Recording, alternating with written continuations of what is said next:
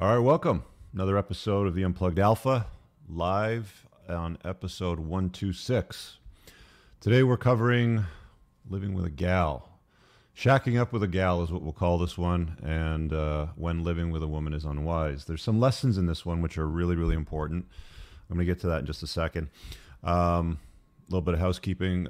Philip, Ethan, welcome. Thank you for joining the channel membership. YouTube keeps telling me to encourage channel memberships. It helps with the algorithms and growing the channel. So there's a super cheap tier. It's like 99 cents a month, just anything to placate them. Hopefully they'll make it more favorable in the algorithm. So thanks for joining. Philip, I'll get to your super chat on vasectomies after I'm done my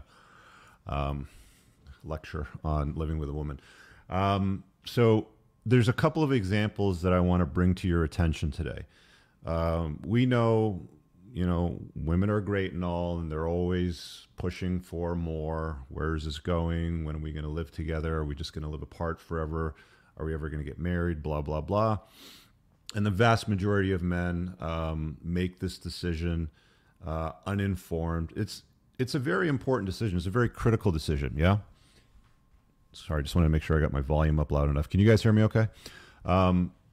Most people don't understand the consequence of getting involved with a woman to the degree of living with them brings into their life.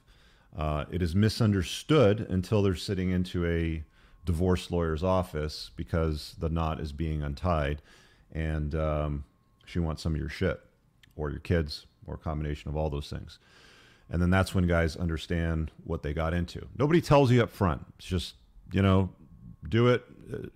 They tell men and women totally different things. They tell women, you do what's right for you, girl. And they tell men, just do what's right. And when women do what's right for them, girl, it's always involving connecting and being with a strong, virtuous male that has provisioning capability, protection capability, resources, and all that stuff. It's not usually done the other way. Now, it can affect women the other way too. Like women can get the short end of the stick if they end up inviting a broke guy into their life and they're the breadwinner and they have the house and he moves into her house. So family law isn't unique in that it hates fathers. It's just that because of women's solipsistic nature and their hypergamous nature, where they're always dating across and up on the socioeconomic scale, they find a guy with a good lifestyle, a nice car, a nice house, vacation property, boat, the ability to travel, all that kind of stuff. They latch their meat hooks into them. And, they start intermingling lives, which is where stuff gets complicated. So believe it or not, you can love a woman and not live with her. So I'm going to say that again. You can love a woman and not live with her. And by the end of this podcast, this monologue, you're going to understand exactly what I'm talking about. I'll basically sum up the situation because it's Sutton versus Bell, and it's a New Zealand court case. And you might be thinking, well, that's New Zealand. That's forever away. I don't even know where that is. I'll never go there in my lifetime. Why does that matter to me? Well, I'm going to use another case in North America as well after this, which is actually even worse. This just happens to be a recent case that was brought to my attention, so thank you to the viewer that sent that to me. If you guys come across anything that you feel I need to take a look at, shoot me an email with it, and I'll have a look at it. My email is in the About section of the YouTube channels. So this happened recently, and, like any other relationship, it starts off with very good intentions. He's like, she smells nice. She's like, he looks nice. He's got some stuff and, the capability to provide and stuff. So let's do things together. So I'm just going to read this to you because this is a summary that I got. I mean, at first I got the case law. I just printed up the entire docket and read through it, but it's not summarized and it's not in like layman's terms. I'm going to try to distill this down to layman's terms. I spent a lot of time during my own divorce reading case law. It's one of the things that I encourage guys to do in my course. It's called the Unplugged Alpha's Guide to Divorce. If you guys are untying the knot or contemplating untying the knot, there's a link in the description to my course, which will help prepare you properly. And one of the things that I talk about when you're going through the process is read case law. And what case law is, it's public information.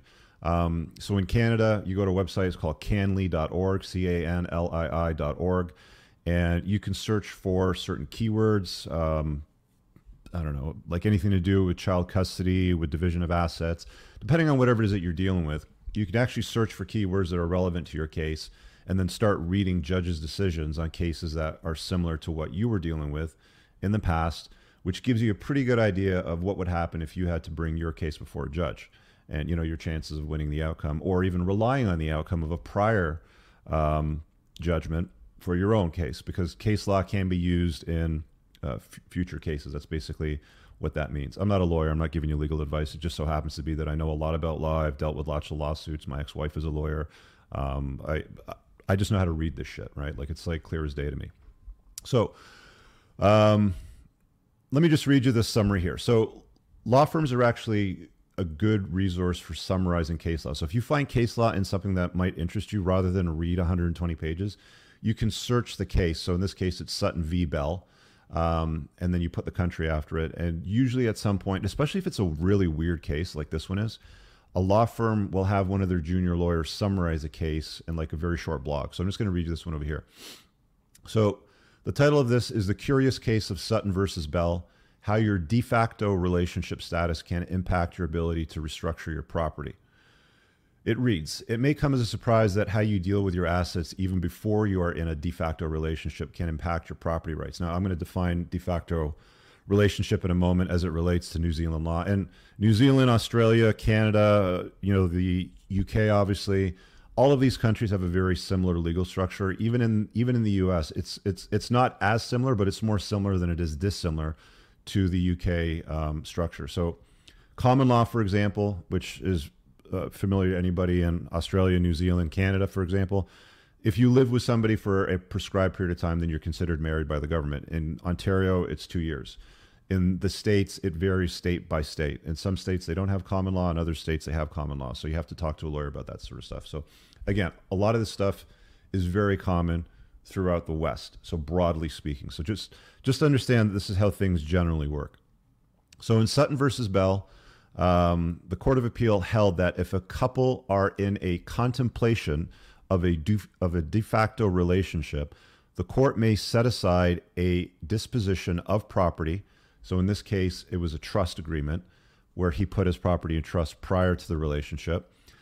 So a court may set aside a disposition of property, such as the transfer of assets to a trust under Section 44 of Property, blah, blah, blah, Act 1976, whatever. So basically what the court is saying is it doesn't matter what you do to protect your property. If we decide something different than what your intention is with your property to protect it, even if it's not in your name, even if you put it in a trust, we can put everybody in a time machine and turn back the clock and basically put both of you as a couple in a place where she should be on title for the house. Okay. So background.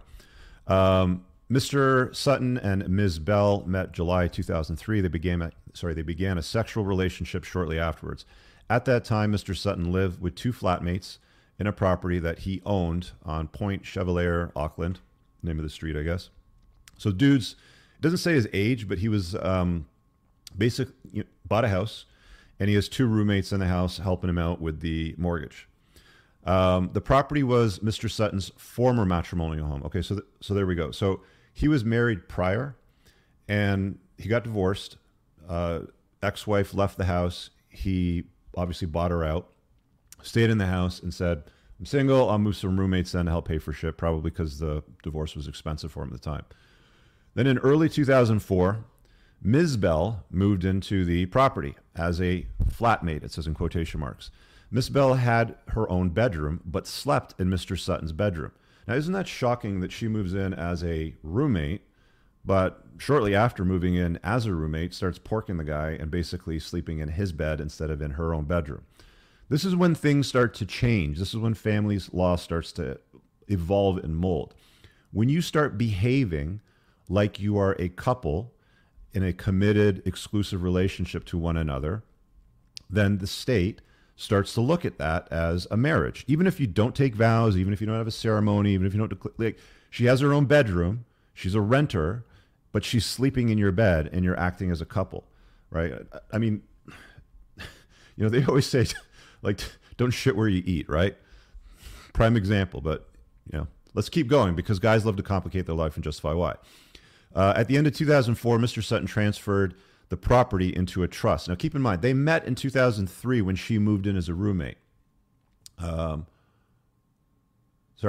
2004 they met. At the end of 2004, so later on that same year, he transferred the property into a trust with her knowledge.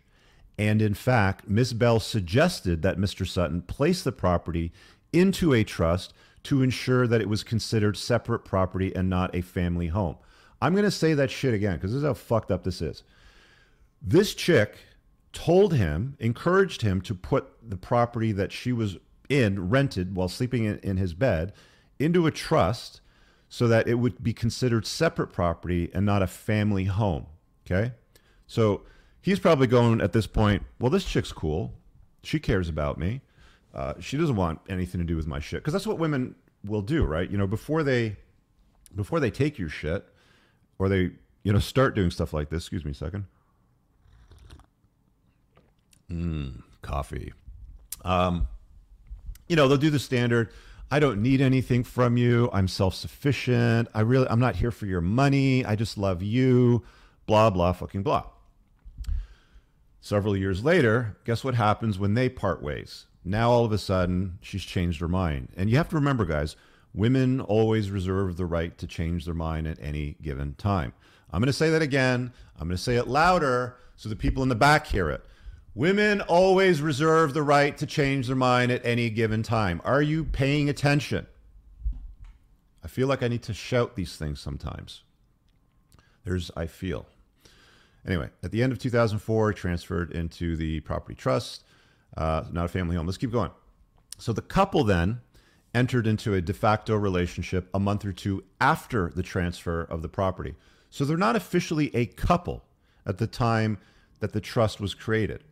He did this before they became exclusive, before they formed a commitment, before she sat down and said, Mr. Sutton, I dig your vibe. Where do we stand? Where is this going? Blah, blah, blah. And he's like, I dig your vibe. Let's do this. Let's become a couple. Let's be official. Let's start going to each other's Christmas parties. Let's start taking vacations together. You don't need to probably live in the spare bedroom anymore and rent it. You're now my girlfriend or whatever. You get the idea, right? So they entered into the relationship a month or two after the transfer of the property in the trust. For the purposes of the act, a de facto relationship is between two people who are both over the age of 18 and living together as a couple. So that's the definition under law in that country. Two people living together, both over the age of 18 and as a couple. That is now the definition in this country of a de facto relationship. Now, they don't talk about 2 years, common law, or anything like that. They just call it a de facto relationship. So it seems like in New Zealand, if you live with somebody and you're over 18 and you're a couple, you're basically married in the eyes of the state. Let's keep going. The couple continued to live at the property until they separated in 2012. So almost 10 years later, right? Shocking. Another marriage, essentially, that didn't work out, right? As 50% of them do. And as you guys know, if you've read my book, which if you haven't, please, guys, the podcast is based on the book. The podcast builds on the book, one episode at a time.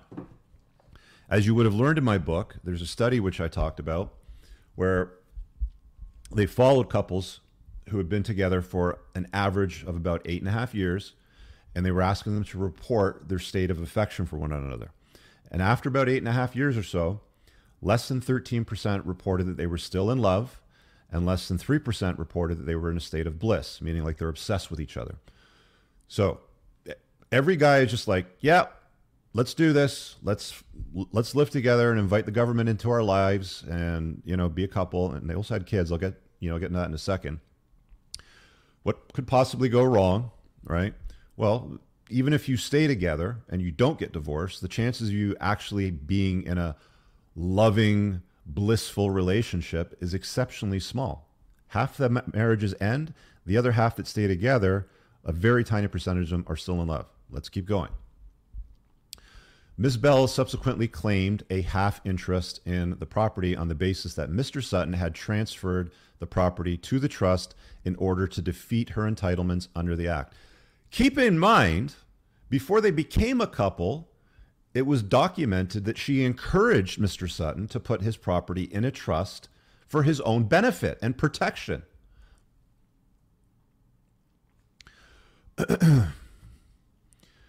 The family court ordered that the property be transferred to Ms. Bell and Mr. Sutton as tenants in common. All that really means is you have equal interest in the property. The High Court dismissed Mr. Sutton's challenge that the decision. The High Court. So he challenged the original decision in a High Court. He just took it to the next level, right? Like an appeal court. And Mr. Sutton's challenge to the decision, but it was appealed. So they just basically said, sorry, I don't really care how you feel. This is how it looks like to us under law. So we're going to give her half your house. Keep in mind, this guy is prior married, so he probably had to pay out his first wife for whatever the value of the house was assessed at that time. Then he moved in roommates. Then he did the dumbest thing ever, moved in another chick and got into a relationship with her. And now she's taking half of the house after he's already paid out his ex for half of the house several years earlier.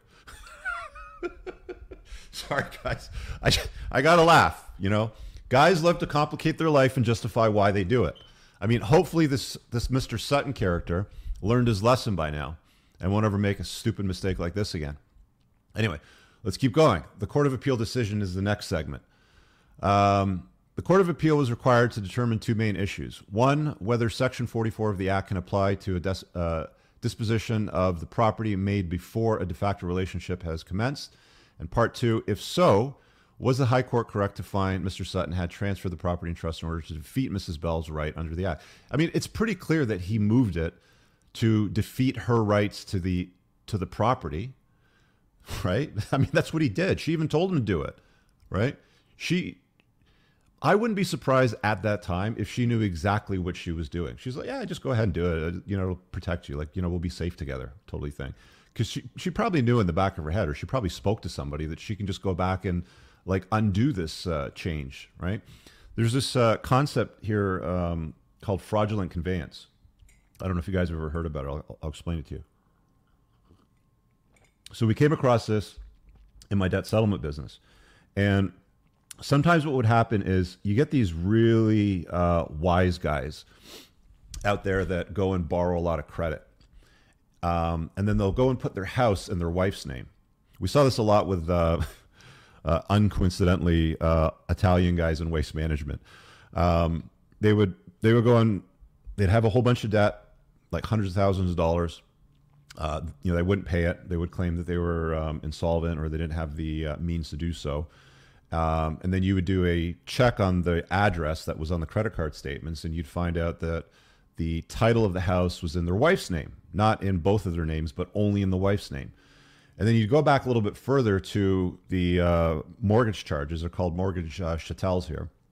And you'd see, you know, when mortgages were renewed, who was on title, when the house was bought, when titles were transferred.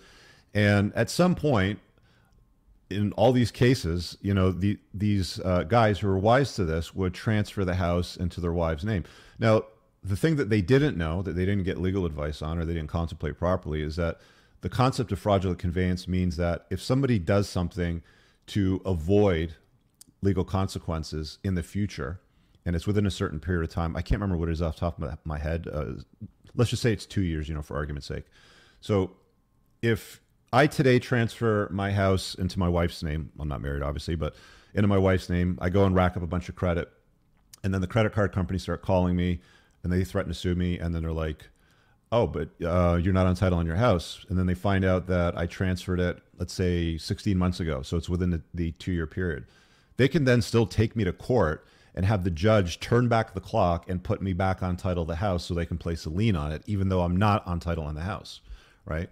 So before you start thinking that you're clever in finding ways to, you know, skirt law, trust me, like they've already dealt with this before. You're not creating something new. Like if you think that, oh, I'm just going to put it in trust to avoid her from taking, you know, my house if it doesn't work out. I mean, I don't know if his lawyer at the time that created the trust for him, because you need a law firm to create a trust for you, didn't talk to him about the fact that it's not going to protect him if she wants to turn back the clock and fuck him. Like, it's not even 2 years. Like, this was legit 10 years almost. 10 years later, she's like, you know what? I'm going to change my mind about that decision that I made 10 years ago, where I told you that it would be a good idea to put your house in a trust so I didn't have any rights to it. I don't feel that way anymore. So I'm going to go to court and I'm going to have the judges change that so that I can be on title on the house, right? So 10 years almost. Keep that in mind. Let's keep going. Can Section 44 dispositions be made before de facto relationship has commenced? So just in brackets there. So Mr. Sutton argued that because his de facto relationship with Miss Bell had not commenced by November 2004, when the property was transferred in the trust, Miss Bell's rights under the act had come into existence, and he could therefore not have intended to avoid them. A reasonable argument. I would imagine at the time she would have probably said something like, well, we were sleeping in his bedroom and we were a couple, so despite what he says, you know, he was taking me on vacations. Like, here's some pictures from Facebook from 2004. Here's some pictures from MySpace or whatever social media was popular at the time. Here's some pictures from social media where he took me on vacation and we were together as a couple. And look here in the sand, it says, you know, big heart, Sutton, Sutton and Bell together forever. You know, before, you know, he put it in trust, right? So again, you know, women always reserve the right to change their mind at any given time. So Ms. Bell's rights under the act could not have come into existence and could therefore not have intended to avoid them, is what they said. The court disagreed, noting that for a claim to be available under the section at the time of the disposition, the relationship must have reached a stage where there was a mutual contemplation of beginning a qualifying relationship. Therefore, the existence of de facto relationship at the time of a disposition of a property is not necessarily a precondition. So what does mutual contemplation of mean? So let's expand on that. This isn't much longer, by the way. The court considered that in most cases, the decision to live together creates a strong but rebuttable presumption that the parties have a mutual contemplation of entering into a de facto relationship. The following factors persuaded the court that at the time the property was transferred to the trust, Mr. Sutton and Mrs. Bell were contemplating a de facto relationship. Mr. Sutton and Mrs. Bell were, this is how she proved it in court, in an exclusive relationship for 16 months. So she proved at the time when the trust was created that they were in a committed relationship exclusive for 16 months, living together for 8 of those months. So clearly this chick moved in as a roommate after they started dating. Dumb move by this guy, of course. Living together for 8 months, for 8 of those months, presented as a couple to friends and family. What was I just saying? You know, taking vacations together, holding out to the public that they're a couple, holidaying together. What did I just say? Dude, I know this shit like the back of my hand. I almost threw up in my mouth there. Visiting family for Christmases. Again, another thing that I said prior before I even scrolled down to this. Planning future holidays. Emailing each other about mundane life activities such as grocery shopping, purchasing firewood, and cleaning the yard. All of this before he transferred the property into a trust. She was able to prove by keeping emails from 10 years ago, emails that said, hey, you know, when are we going to clean up the yard? Or we need to get some firewood for the wintertime. It's getting cold. She dug through emails from 10 fucking years ago to provide to the court to prove that they were in a de facto committed relationship before he created the trust. Even though she said, yeah, create the trust. It's a good idea for you to protect yourself. You can't, guys, you can't make this shit up. Like the cast for me, guys. I need to drink some coffee here. Please, just like the cast. Give me some algorithmic bump here. Let's keep going. So the court focused on Mr. Sutton's knowledge as to the effect of transferring the property to a trust would have on Mrs. Bell's rights under the act, have no recourse to the property, and concluded that knowledge of the consequences is sufficient to establish an intent to defeat partners' interests for the purposes of Section 44. Blah, blah, blah. Basically, he did it to circumvent her ability to claim an interest in the property, which is what happens when you live together in the eyes of the law. It doesn't matter who's on title. If you live together in a way that looks like marriage to the government And the law and family law says, okay, you're now married after this prescribed period of time or under these prescribed circumstances, i.e., Christmas is together, i.e., sending an email about needing firewood together, i.e., holding out to the public that you're in a relationship, i.e., in a committed relationship on Facebook, like, when people do that shit. So-and-so is in a relationship. Some people do this shit every fucking 10 months. I'm in a new relationship with some new person or something like that, right? Defeat partner's interest and purpose of 44. It did not matter that Mrs. Bell supported and encouraged the creation of the trust and the transfer of the property. So he obviously tried to defend their attack by stating that she encouraged the transfer of the property to the trust. Nor did it matter that the relationship risk was not the sole driver for the transfer, and Mr. Sutton had other reasons for establishing the trust. So it didn't matter what reason he brought up. They were just like, not interested. Previously, a consensus desire to defeat your partner's rights was required in order to section blah, blah, blah. So the decision clearly illustrates the threshold much lower. Okay, blah, blah. The argument was put forward that Ms. Bell effectively contracted out of an act when she suggested that Mr. Sutton dispose the property into a trust. So the defense, Mr. Sutton's defense, basically said she's contracted out of this act by encouraging Mr. Sutton to put the property into a trust. A reasonable argument, you would think. Let's see what happened. However, the act mandates that a person cannot waive their rights unless a formal contracting out agreement has been made.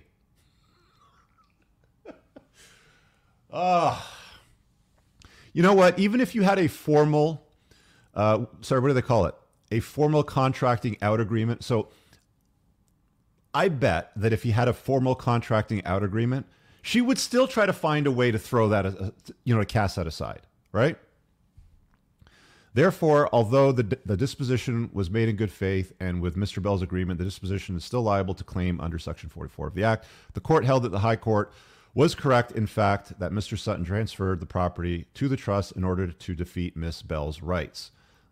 Leave to appeal the decision in the New Zealand Supreme Court has been granted, blah, blah, blah. So key takeaways, there's a couple paragraphs here from the law firms, like the lawyer that created this blog. It basically says this case clearly demonstrates that if you dispose of a property and that disposition defeats your partner's rights under the act when you are contemplating a de facto relationship, your partner will have recourse to that property under the act, which she was able to prove.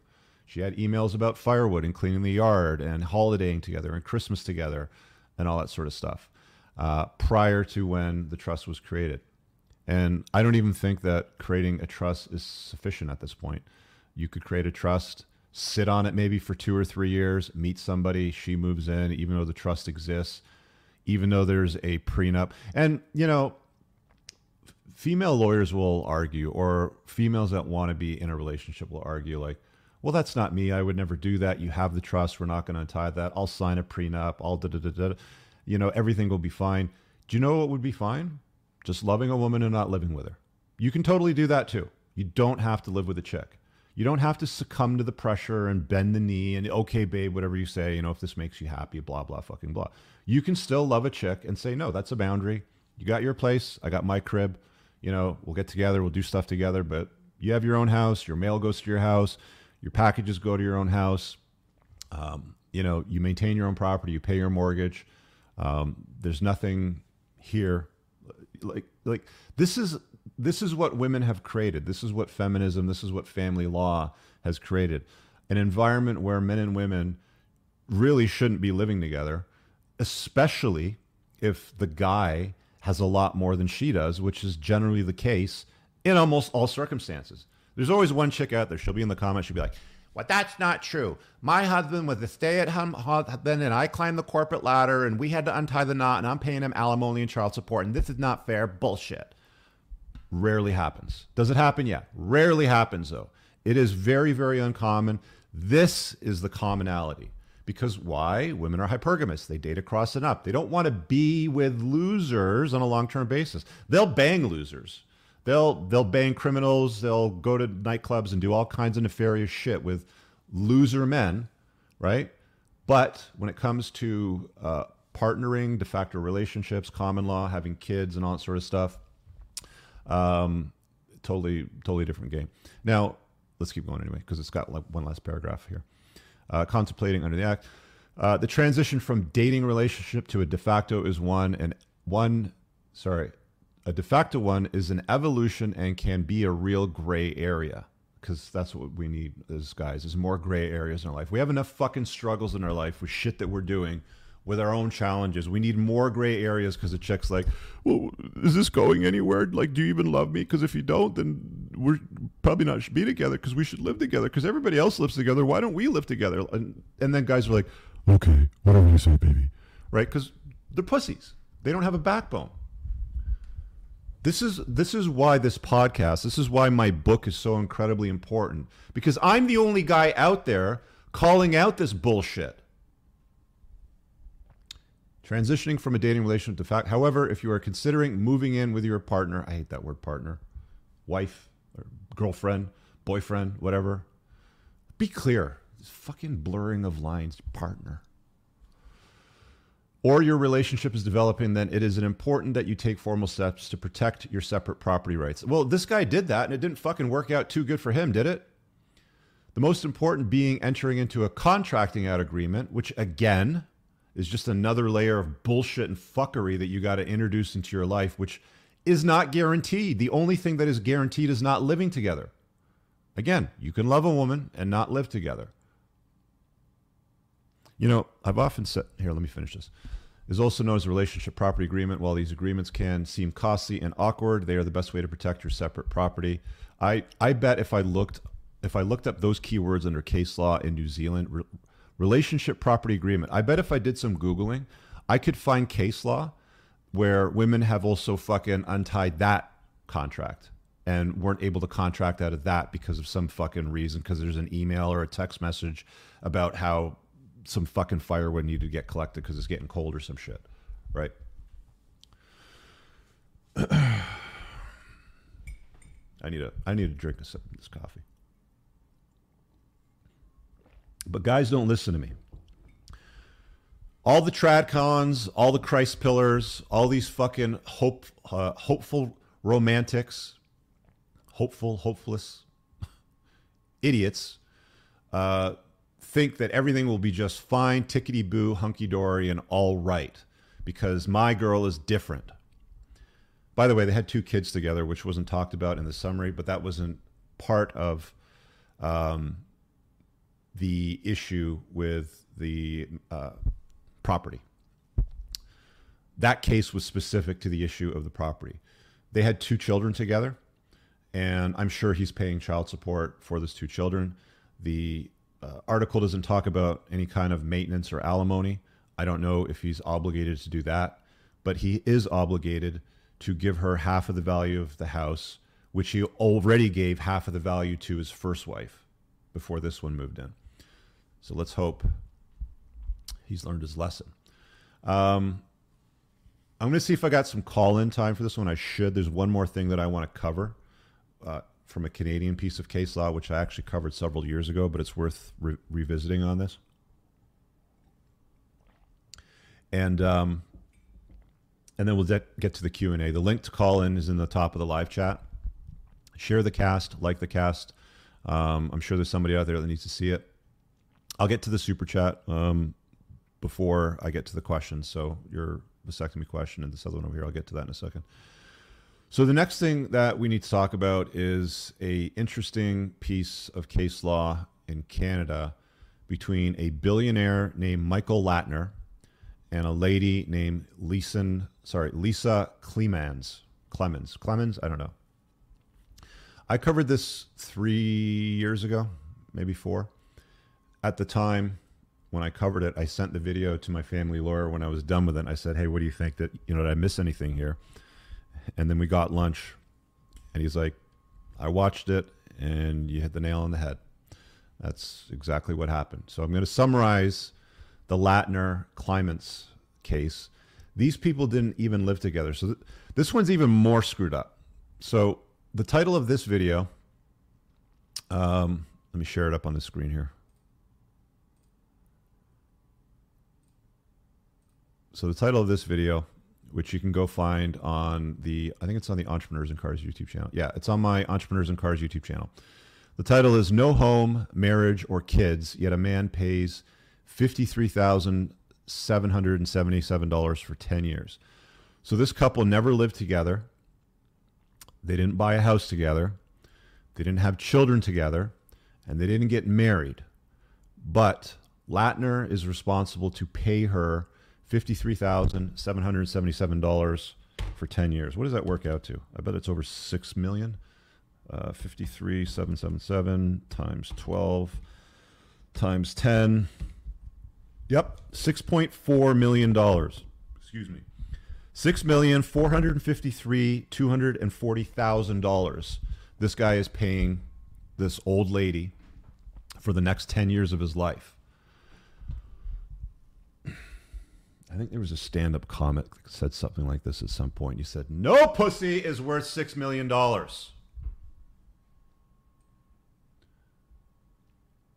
Anyway, there's a video. You guys can go watch that.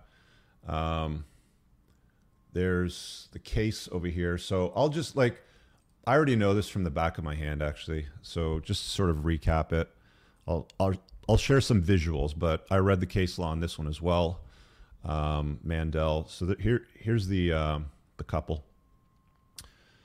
This guy's actually not a multimillionaire. He's from a billionaire family. So let me see here. Michael Latner net worth. So he's worth, Canadian Business Magazine pegged the Latner family, so it's a family net worth, so it's like a rich family, at $1.12 billion, making them the 93rd richest family in Canada. So this chick got her meat hooks, this broad over here, she got her meat hooks into this dork several years ago, this billionaire. And they formed a relationship, and they didn't ever get married. They didn't have a ceremony. They didn't ever live together under the same roof. Like, they never combined households or blending families. They were both divorced. He had kids. She had kids. What else didn't they do that should be considered marriage? Those would be the main things: having a ceremony, a commitment, buying a house, or having kids together. So they never had kids together either. So she was old. I mean, as you can see in this photograph, she's not a young woman. So past her prime, unable to bring him any more children. But he decided to get into a relationship with her. So here's where it got sticky, because the definition of a de facto relationship in New Zealand is basically as they define there. And remember, case law and laws can change over time depending on what cases are brought before the court, what the court thinks is important, whether or not they like you. There's all sorts of factors that come into play. So I think this guy thought that he was being smart. Another guy that thought, what could possibly go wrong? I'll just do things with this chick that look like we're married. And he did. So he bought her an engagement ring. Here it is, 7.5 carat ring. Okay. 14-year relationship. He flew her on his private jet to Florida, up to the Muskokas, which is cottage country in Northern Ontario. Beautiful houses. Kevin O'Leary has houses up there. There's lots of hockey players up there. There's lots of actors that have houses up there. They're big. Like they're $6 to $10 million properties on average on certain major lakes up in Muskoka. It's a very popular vacation place in the summertime. And what this guy did was he flew her back and forth. Yeah, here you go. Palatial. It's called a palatial Muskoka cottage. And what he did was he flew her and her kids back and forth on his private jet to Florida, to cruises, to Muskoka, on vacations and trips, put a 7.5 carat ring on her finger. What else? Proposed multiple times and paid for all of her expenses. They had dinner together regularly on several times a week. Let me just see if there's anything in here that I might have missed in my original one. No, this isn't even very complete. Here, I can close this. This is what she looks like today, by the way, making $50,000 a month. Present, share screen. So she's taken the $50,777 and opened up a yoga studio, of course. One Tiger Yoga and Power Vinyasa and Yin Yoga instructor, this chick. Looks like she's had her face pulled back or some work done, but that's what she's done with the money now. But so they traveled together. There was photographs shared on social media, talking about their relationship and their commitment. Obviously, when she got a 7.5 carat diamond ring, that's photographed and shared on social media. They had dinner several times a week together at his house, with the kids in tow. He obviously spent a considerable amount of time. And one of the problems that I came across in that piece of case law is that he was spending more days a week. So there's 7 days in a week. So he was spending on average more than 4 days a week with her, and holding out to the public that they were living in such a way that looked like marriage. Even though they never had a ceremony, even though they never lived together, even though she never brought him any new children. But because he spent so much time with her, took care of her, ran the expenses, took care of everything, when that relationship ends, and I said this years ago in a talk that I gave at an event, if you get together with a chick and you've got, the yoga Pilates instructor, whatever, she's down over here, and you're Latin or billionaire family, and she's like, oh, I like this guy, and then they get together. Now, all of a sudden, her lifestyle is up over here. She's now enjoying the Muskoka cottage, the private jet, the vacations, the expensive dinners. She's not paying for shit. I wouldn't be surprised if he leased her a car. This is all pretty typical standard sort of stuff. So her lifestyle goes from broke yoga instructor, divorced mom with kids in tow, maybe not even making ends meet, who knows, comes up to here, and then they break, and then the relationship ends, and then she goes to her lawyer and says, well, what can I get from this guy now? And then, of course, lawyers, because, the pricks that they are, they start looking for shit, asking for evidence, and she starts to present it, and then they form the case. And the argument that they created was, even though they never officiated a wedding ceremony, she was taken care of in such a way that he treated her like a wife, even though they didn't live together under the same roof, even though they didn't have a ceremony, and even though she didn't bring him any new children. She's getting $50,777 for the next 10 years of her life, $6.4 million in change. So again, it's not just living together that can be a problem. It can be living together in such a way that looks like marriage, even if you maintain your own household. So if you're a chick that maintains your own household, and the guy's paying for everything, and it's being held out that he's paying for everything, and there's a ring exchanged, and you stack all of this thing, like all of these sequence of events together over 10 years, because this is what women push men to do, right? Like, women push men for commitment. It's understandable. If they didn't, our species would flop. It would fail. We would not exist, right? Women have to select the best provisioning male that they can get. That's what hypergamy is. If they didn't do that 1,000 years ago, 5,000 years ago, it would spell certain death for her. She couldn't find losers. Women have to find winners when it comes to long-term provisioning. Short-term doesn't matter. They'll bang anything. I was drunk. He was hot. It was the Cancun foam cannon party. 3 Italian guys ran a train on me because they were cute. I don't care, whatever, right? Like, no accountability. But when it comes to long-term, now we have to make sure we find a guy with sufficient provisioning. Now we start, well, all my friends are living together, and I don't know if you're going to trust me or where this is going, and this is just so difficult for me. And what if you leave me one day and I don't know? And guys are just like, okay, whatever you say, baby, just move in. Because we're fucking dorks, right? Because we don't have a backbone. I'm the one that's telling you to pay attention to these things. I'm going to say it again. You can love a woman without living with her. Are you guys unplugging and seeing the code in the matrix now? Are you paying attention here?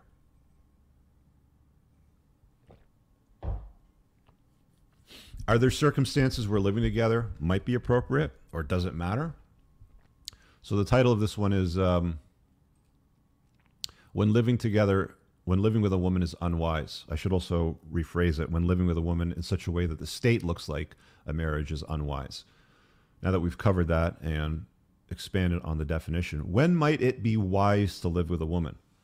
The only time that it would make any sense is if you're both at the same level, or if she's at a higher level than you.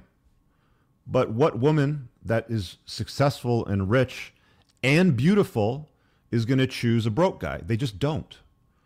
A rich man can change a broke woman's life. A rich woman won't even look a broke man's way. I'm going to say that again. A rich man will change a broke woman's life. A rich woman won't even look a broke man's way. Do you understand?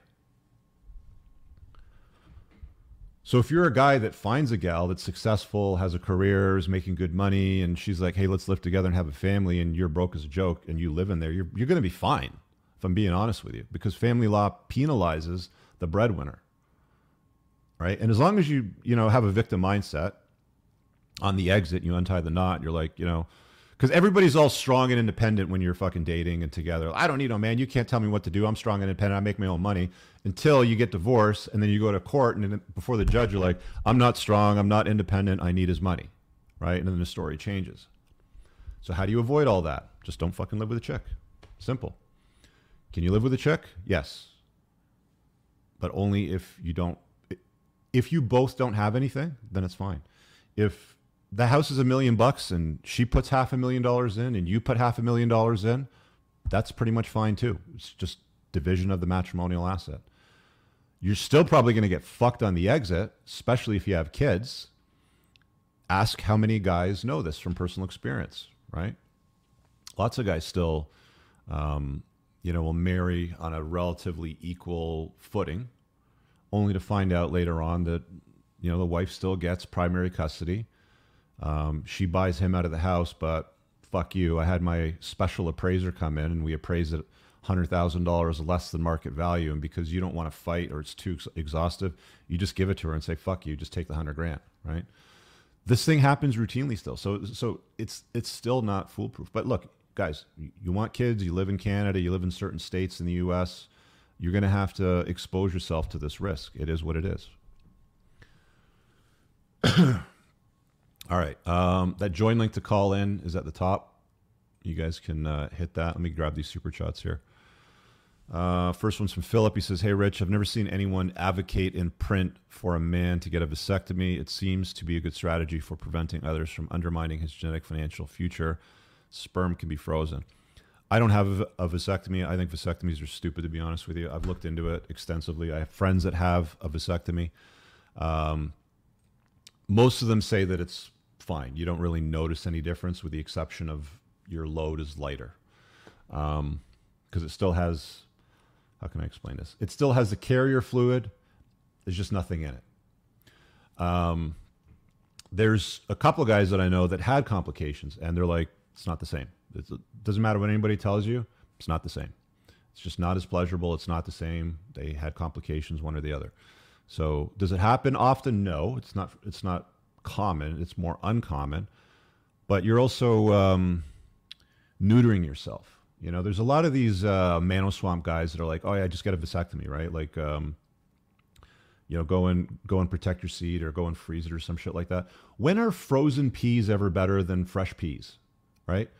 There's a lot of people that go out there and they're like, yeah, I'm going to freeze my eggs or I'm going to freeze my sperm. And you take frozen sperm, frozen peas, and you take frozen fucking eggs, right, versus fresh ones, and you try to thaw them out and you try to put them together under a microscope and put them in somebody that's like 42 years old and expect that a fucking normal baby's going to come out. The success rate is very, very low. It's exceptionally low, and it's very expensive. They generally don't happen on the first 2 to 3 tries. There's multiple attempts that are required to have a child if you want to have a child later on down the road.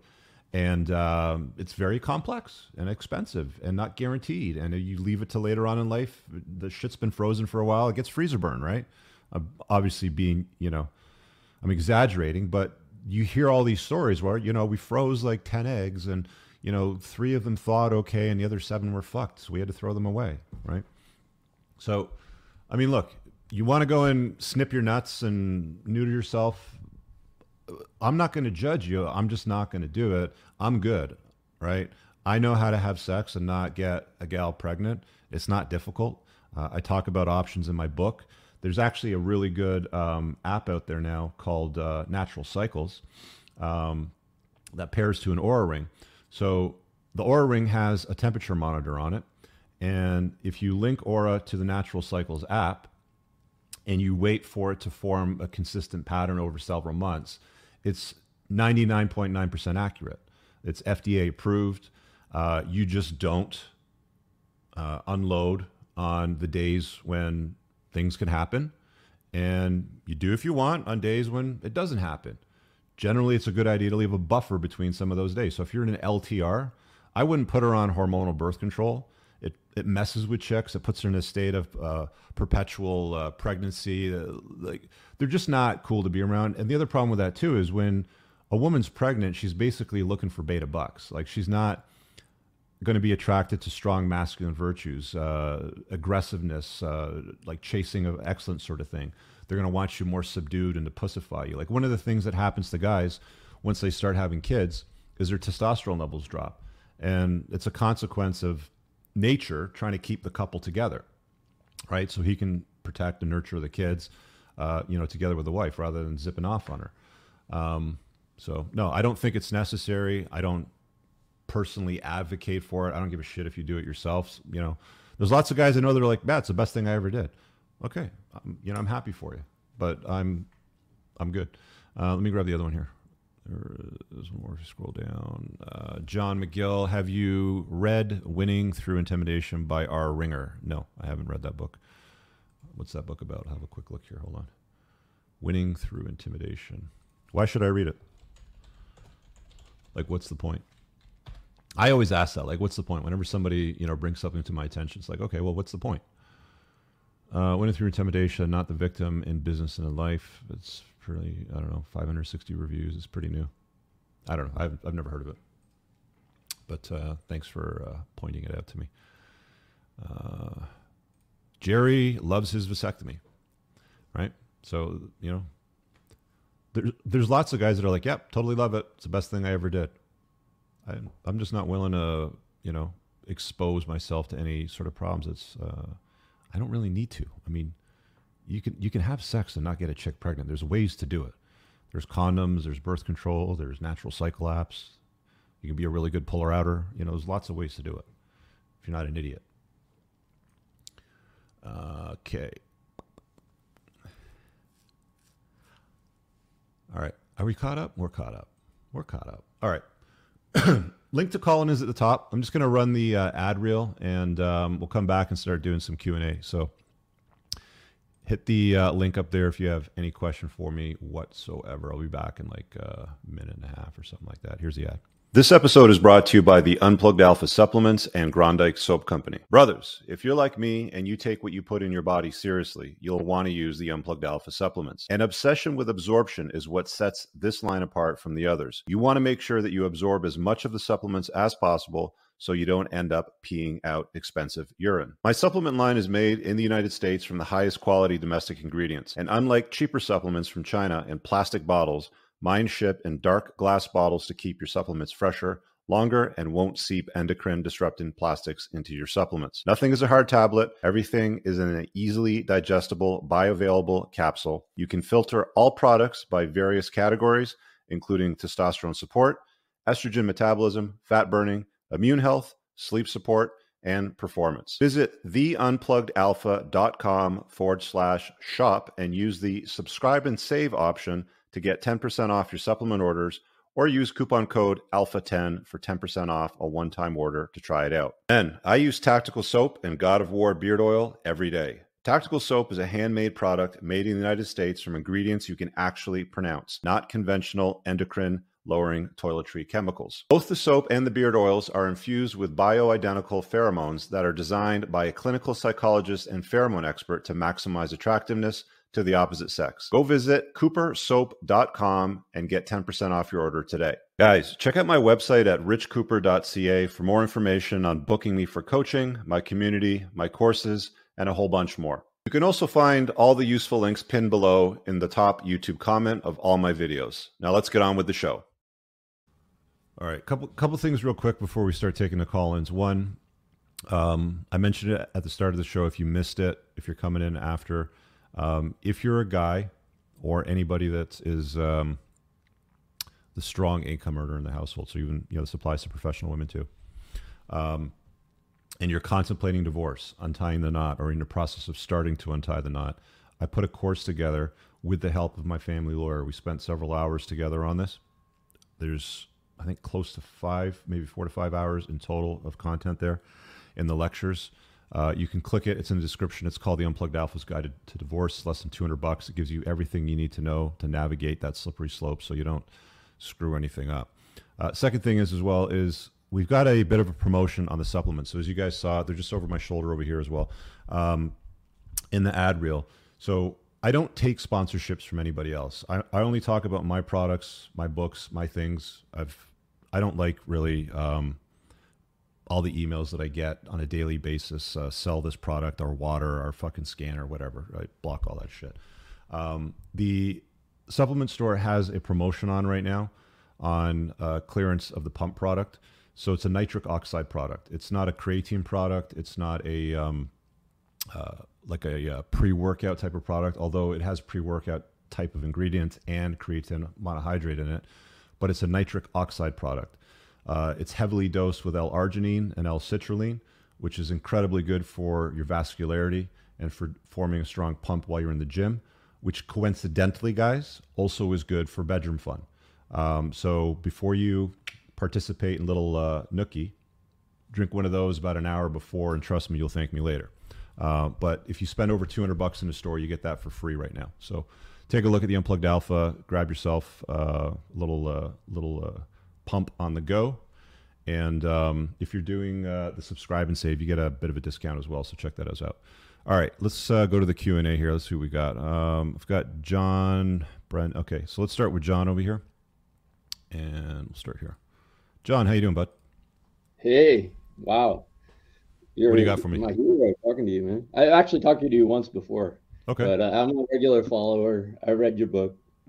Were you the one asking me about winning through intimidation? It just said John Yeah, McGill. that's Okay. one you should add to your read list, man. That's good? It's about how not to get screwed. And it says classifies people into 3 categories. Okay. The ones who want to screw you, and they are open about it. They openly want to screw you.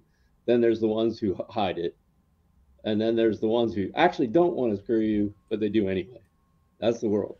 Yeah. So he's big on like contracts and like, and especially in like real estate and all that stuff like that. And, like as a typical guy, I've never been in a court case. I've never sued anyone or anything like that. So like, you don't know these laws, I think is a big problem for it. I got divorced in like 2006, Mm-hmm. and I just recently because my ex-wife is with another guy now, like almost. They're not married, but she has I gave her my mother's diamond ring, and I gave back when I was making decent money as a Nokia related engineer. I bought her a big fucking ring. Maybe not, but nowhere near the stories you. The 7.5 carat guy. Yeah, no. I'm like, well, but I was just thinking, do I have a right? I live in Finland. Right? I'm American, but I live here in Finland. Do I have a right to demand those rings back? I mean, if you put it in a prenup, it's easier to get back, right? Did you get your rings back when you got divorced too, right? It was in my prenup, so. So you got them back? Yeah. Yeah. I mean, I just never even really thought to like, because I've been. I mean, the thing about diamond rings is they're not worth much on the used market. They're like, they don't have nearly as much value as when they're new. Like, it's easy to sell guys before they're getting married. Oh, look at the fire under this light and the VVS2 and the clarity and the cut and the blah, blah, blah. And you get all fucking involved and you think like it's going to be worth more later on down the road. They're not worth more when they get handed back to you and they're already in a casing and somebody's already worn them. You can sell them, but they don't sell for more than what you paid for them. They sell for less. But right. So I mean, like you can just look at it as the cost of getting out. I always say, like I even mentioned this in my course in the Unplugged Alpha's Guide to Divorce that I mentioned earlier, that you're going to have to give her a pound of meat on the way out. She's going to want something. So whether she gets to keep the engagement ring, or when you buy her out of the house, she brings in the the evaluator that appraises at $100,000 shy, and she basically walks out of the deal with a nice discount on the house. Something happens on the exit, usually to most guys, where they give her a pound of meat Yeah. on the way out, and she just needs Right. that to feel happy about it all, right? Right, the saving face. I, I, Yeah. I have to say I'm pretty lucky. I mean, I didn't know like that they could screw you like this, and I wasn't really in a position to have Well, guarded. nobody asks. Living Nobody here. thinks about these things before they live with a woman because it's like all lovey-dovey. You're in the honeymoon phase. She's, there's usually tears. Well, when are we going to do this? And where's this going? And because, we're just like, we just want to please. Because again, they tell women, do what's right for you, girl. And they tell men, you do what's right. So we just man up and do what's right. How are the women in Finland, by the way? Are they as, they're held out Boss to the public? bitchy. I, Boss I've bitchy? been well. There's Karens. I think it's quite similar to the U.S. But Right. and by the way, I love Lake Muskoka. When I was a kid, I have you ever heard of Crown Island? That's a place. Crown Island does not ring a bell, no. It's a little bit like Finland. You'd be surprised how much it looks like Finland in Ontario. Is that right? Eh? It's like the same kind of bios, or they say that the ecosystem across the certain, like the Yeah, longitude, it's at the they're same all height. the It's same. at the same You go latitude. a circle around. So Finland and Siberia, probably also Alaska, Hmm. Canada, have same kind of like Hot summers, lots ecosystem. of I'm a bugs. Caltech graduate, so pardon the lectures. What do you do? You said you're a Nokia engineer? Well, I'm unemployed. Oh, you're I'm an unemployed right now. incel these days. Well, I have two kids, and my son is working on his master's degree Okay. here in Helsinki. Okay. And Okay. I encouraged him not to go to Caltech because California is going crazy. Right. And even though it's a great school, and I had a great time there, Got I it. still am connected with Yeah. my alum friends, and I love them like brothers. Did you have a question So, for me on this one, or is it just a share? well, yeah, a million questions for you. Yeah, what do you think of? I asked this on Rolo's podcast. What do you think of this? There's another couple books I could add to your list. I know you probably get millions of these, but there's a couple of things about emotional intelligence, which Aaron Clary and Rolo don't think it actually exists. And it sounds, I mean, the whole thing is kind of pussy territory, this emotional Emotional intelligence. intelligence, is that like the love language Yeah. bullshit? No, no. Well, I think the term got popular from this Daniel Goleman book. It's called Emotional Intelligence, which is a book. Um, it's more like from a general about the brain, how emotions work, like physically, and so Jim that's a great one Greaves to and start with. Travis Bradbury. I think, you know what? I did go through the summary on this book, and there's different here it is. Yeah, the 4 pillars of emotional intelligence: self-awareness, empathy, social skills, No, no, self-regulation. Daniel Goleman. It's not. That's not the book. I think I'm talking about. That's not it. It's well, okay. Maybe you have a different copy. I think I Improving wrote. emotion. So EI. So there's an entire Wikipedia, Harvard Business School. There's lots of information. I think I went through the summary on this. If it's the same one, Right. it comes off a little bit hokey, in my opinion. Well, let me give you an example, which I think is a valid one, which I tried to say. It's hard to say these things on the super chats, but I appreciate your giving me time here. But so like, which is more emotionally intelligent? Like, if somebody does something to you and you call them a bad person, right? Like Hmm. they like to call Rolo a bad person, right? Hmm. That's not a very emotionally intelligent way to express yourself. What is, because what's somebody going to do if you call them a bad person? It's like their character, right? Hmm. But a more emotionally intelligent way, rather than it's about managing your anger, all of your emotions. There's like different levels of emotional intelligence. There's self-regulation, self-mastery, self-awareness, and there's other awareness and other manipulation or influence, let's call it, right? Hmm. So these are the components of emotional intelligence. If you talk about somebody being bad, that's an attack, really. Hmm. But when you say that, you said something like this. You said X. You said I was a fucking hoe, right? And it made me feel this way. That is different than calling you bad. You understand? Like it's like you can Yeah, correct. I don't follow you on that one, man. It's kind of losing me, and I think the audience right now. Okay, So we it's one of so the we kind of examples. got to get to the point on that, so we don't lose them. Well, okay. My question is what your opinion on emotional intelligence is, because I think it's a valid thing. I think Another that author. emotional intelligence and anything in this ecosystem around pandering to emotions too much is very femme centric. It's very female driven and not logical or rational thinking. You know, you use like the word hoe as an example, right? If a woman's been with a lot of dudes and you call her a whore, that's not, you know, an intent to hurt feelings or anything like that. It's a statement of fact because that's the definition of a woman that's been promiscuous. So I think when I see a lot of these things, and again, you know, I'm not sure if this is the same summary that I went through, but by the time I was done with it, I'm like, this sounds like a lot of bullshit to me. Well, let's take that example. So you call someone a hoe, which is more emotionally intelligent, to attack some, like let's say this is a woman you don't Well, really it's not even care intending to about. attack. It's a statement of fact if they've been promiscuous. Yeah, yeah, but when you state it, like, actually, the, talking, No, it's a harsh word. No, I understand that it's not a kind word and a word that is piercing, but it's still a statement of fact. right? But have you must have been taught in Canada this, like, if I don't have anything good to say to someone, I Yeah, don't of say course. You know, anything they at try to all. cram that down your throat, and I'm not about that. If I got something that I got to say, then I say it. Yeah, but you wouldn't say it to me. Okay, like here we're having polite conversation. You're Yeah, being my coach, man. You're yeah, you're yeah. like you're on my side. Okay. So you wouldn't say something like that to me necessarily, like at least If you because you had a don't. promiscuous past and you were describing, you know, being with like 100 women, I'd say, okay, so you were a whore. Next, you know, like what else we got to talk about? I'm not, I'm Yeah, not going to okay. sugarcoat it, man. I think that that's one of the problems with the world today is we're putting too many rainbows and butterflies on everything. And I think that it's fine for women to do it if I'm going to do some quotations, if they feel like they need to soften, you know, messages.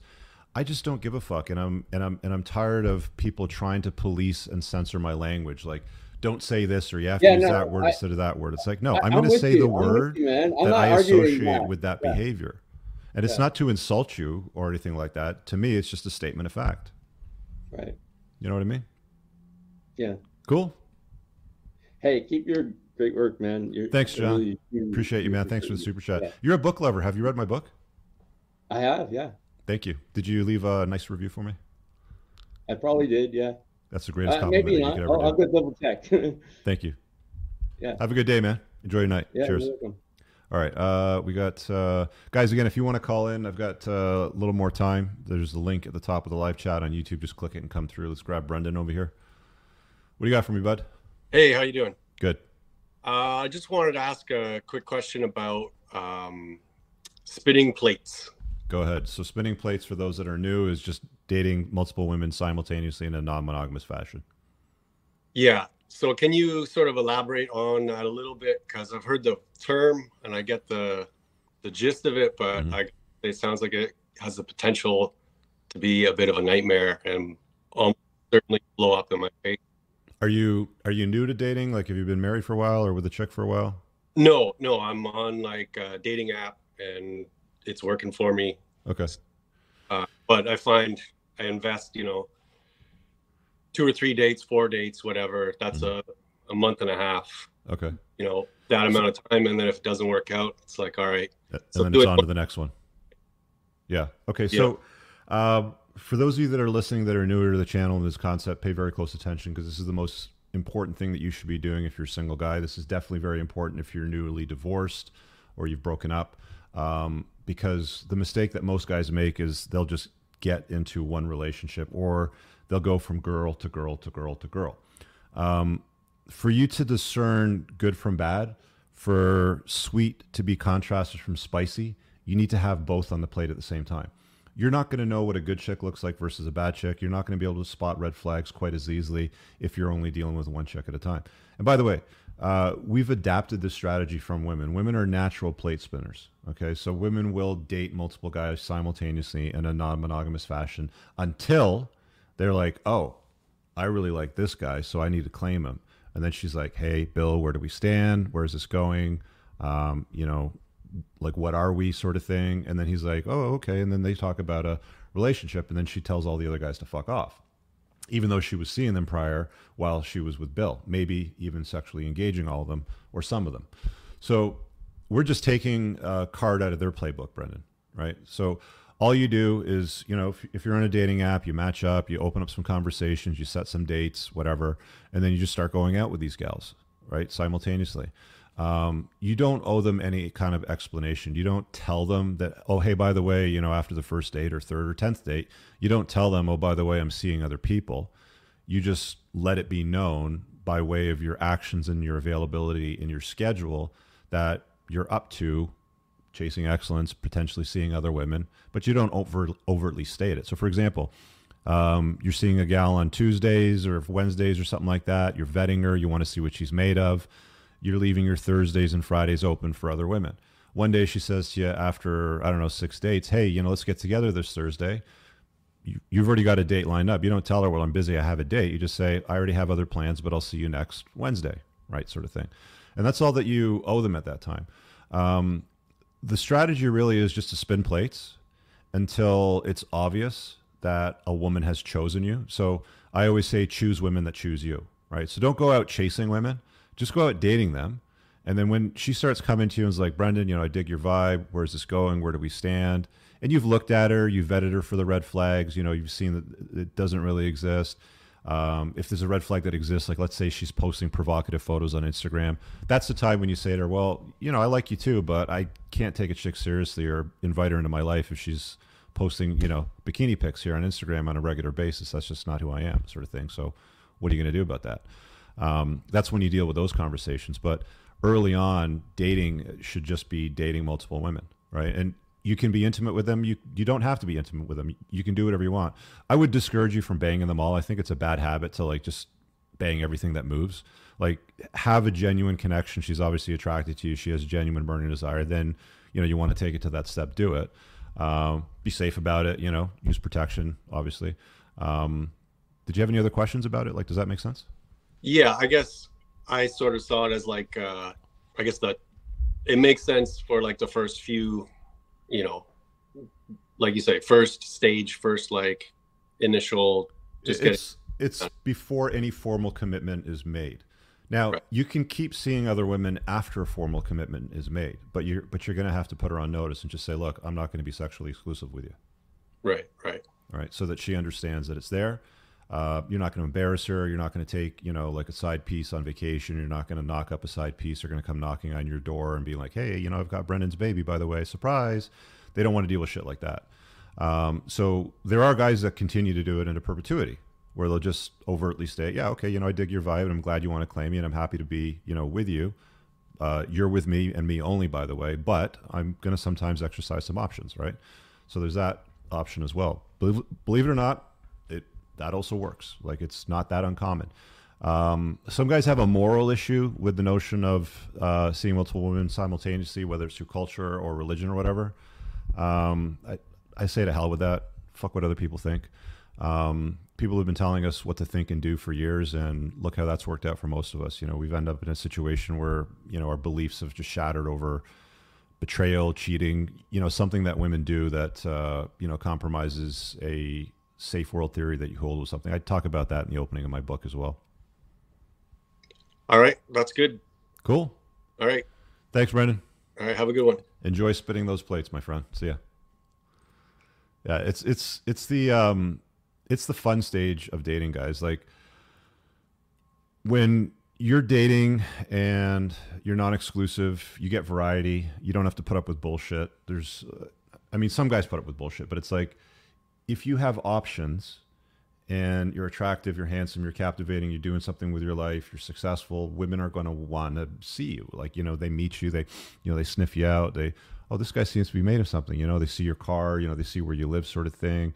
That's when things start to escalate and they express more genuine interest in you and they start choosing you more.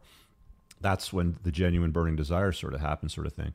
And if they misbehave, or if they have red flags, or they're problematic, or they're drama inducing, or they manufacture indignation, or, then you just go, it was fun, but bye, sort of thing. Like, I can't take you seriously, right? And, that's it. You're just being honest with them. Some people will say, like the Christ pillars, like the very strong biblical guys are like, oh, well, you're just making more whores or whatever, or something like that. It's like, no.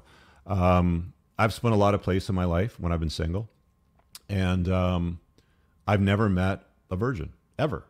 Like throughout every single woman that I've ever met has never been a virgin. So I don't know where all these virgins are that these Christ pillars seem to think that, we're ruining by spinning plates or dating women simultaneously. Like it just doesn't make any sense. It doesn't exist. Like, where are they? I've never met one. So if they're so common and, guys are ruining women by dating a bunch of them simultaneously, it sounds like bullshit to me. It sounds like something to control and manipulate you to do what they want you to do, sort of thing.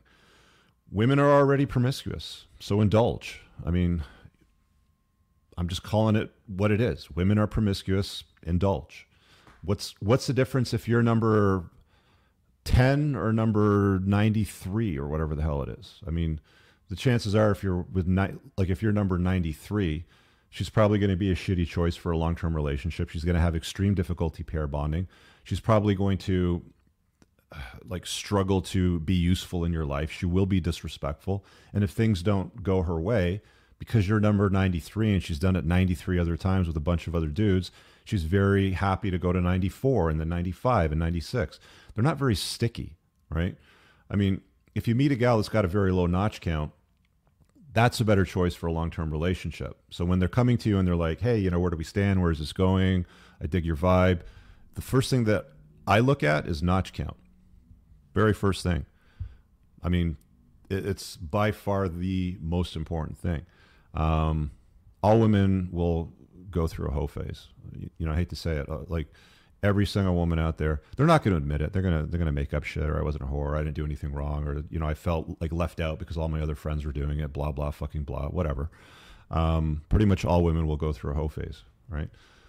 Some women will get married at like 19 or 20, have a bunch of kids, and then get divorced at like 34, 35, 38, and they go through their party years end, woohoo, right? And they're, you see them at the resort smashed as fuck by the pool bar, peeing on the stool with their girlfriends screaming, cackling away at like, late 30s, early 40s, recently divorced with half the shit, partying it away, right? So sometimes the hoe phase happens later on in life, but it does happen. So you guys do what you want with that.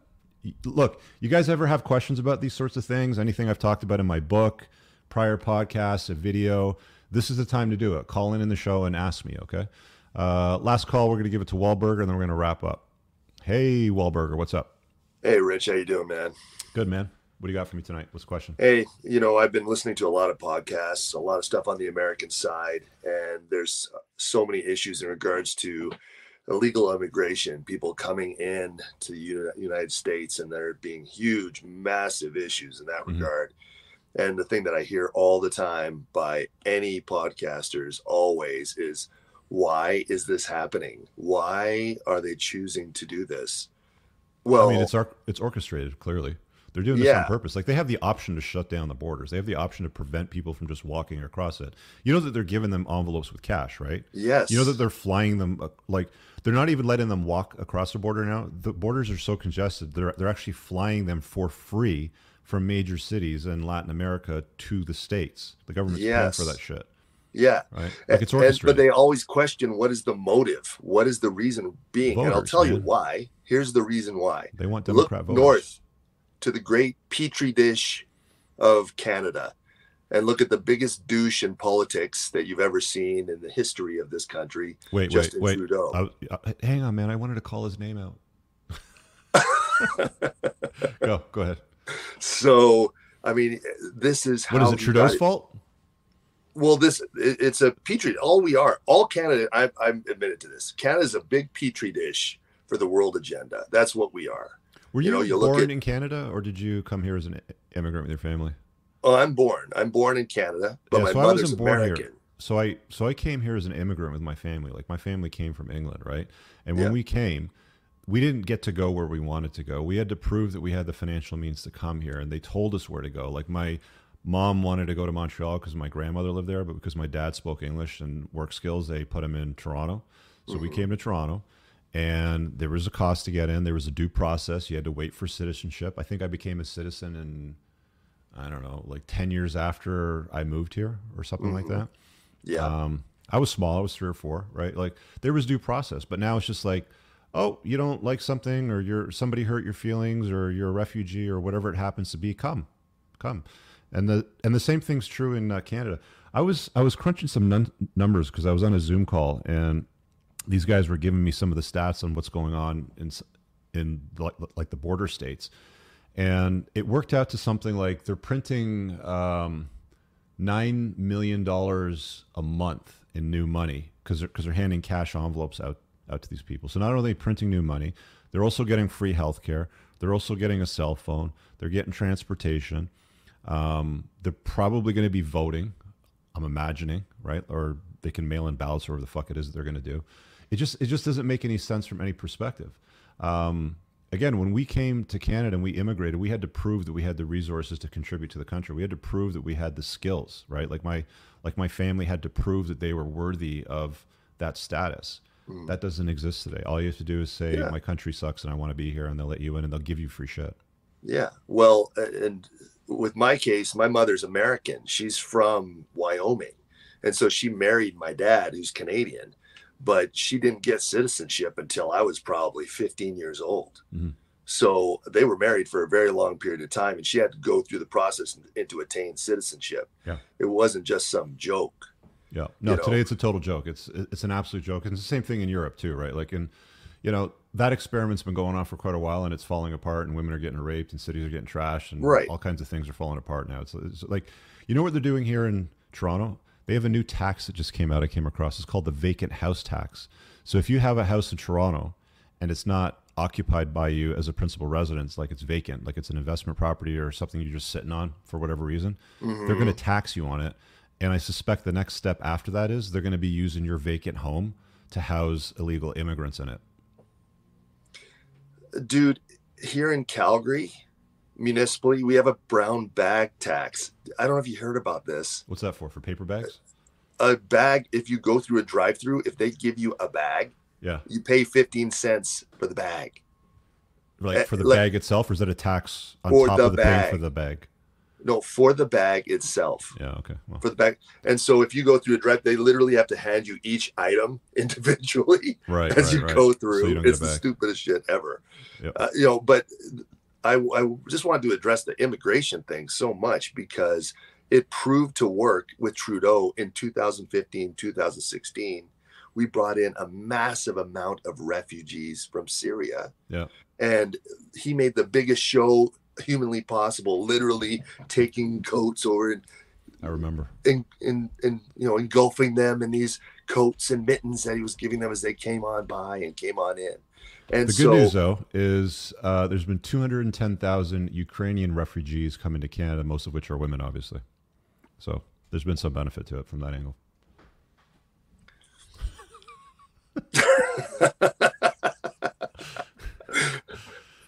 Anyway, thanks, man. That's all right. That's true. That's true. I'm just saying, you know what? U.S., get your eyes open and see, because Canada is just a big petri dish. They're testing shit out. The whole Emergencies Act that they threw on us, all of that. Here's the final test, Wahlberg. Here's the final test. Let's see who's elected president later on this year in the States, and let's see who's elected prime minister next year in Canada, because the Canadian election is 2025, the U.S. election is this year. Let's see who the people vote in. Let's see if they're fed up with the bullshit yet, because that'll be the true test. Yeah, and here's the thing. If they're pushing all this immigration, who do you think is going to become president for the United States? Who's the king of immigration and liberalism down there? Let me think about that one. Right. I'll tell you who it is. And who's the slickest douche in the Trudeau too? Gavin Newsom. Yeah. We'll see. So let's see what the outcome is, man. I'm not holding my breath.